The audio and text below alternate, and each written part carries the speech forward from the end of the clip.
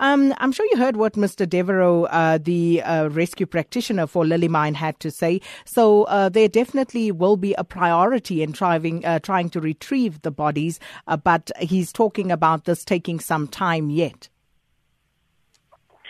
Yes, in fact, the reason why we will be marching on the 12th of June to Lilymine is to compel the Lilymine management and all those who are stakeholders in this process to prioritize the retrieval of the 3 workers who are still trapped underground. We feel as COSATU that the removal of the 3 workers should in fact be the priority before production could begin. We, however, as COSATU, have been supporting any initiative to create quality and sustainable jobs.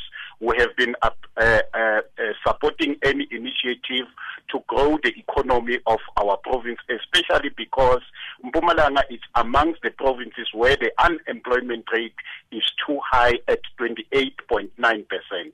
We support any initiative to create jobs and to grow the economy. But in this instance, we have got 3 human beings who are trapped underground, whose parents and relatives have not found closure to this painful accident that has happened.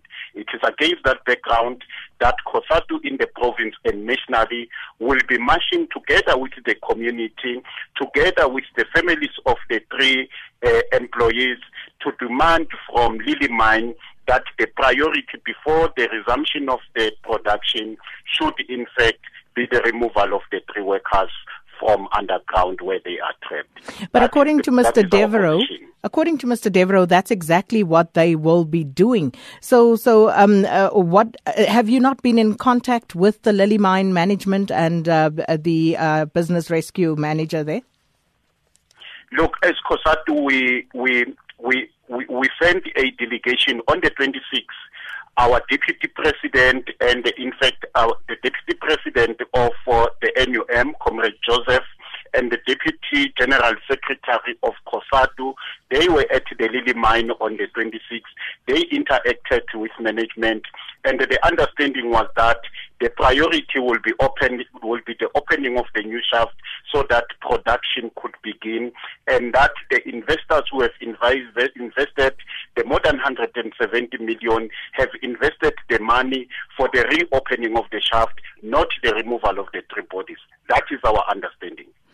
So the story obviously changing this morning, but the mine says that, that funds, it's not really going to go too far. It might be difficult to reopen the search as well.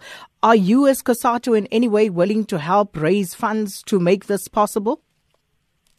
Look, if there is collaboration between ourselves and management, if management is prepared to collaborate with us, we can assist them with regards to the raising of funds. COSATU has, in fact, been raising funds for job creation. We've raised funds during the early 2000s for job creation. In this instance, when it comes to the removal of the bodies, if management is prepared to collaborate with COSATU, we are prepared to be amongst those people who are campaigning with them to recruit funding for the opening of the shaft and the removal of the bodies.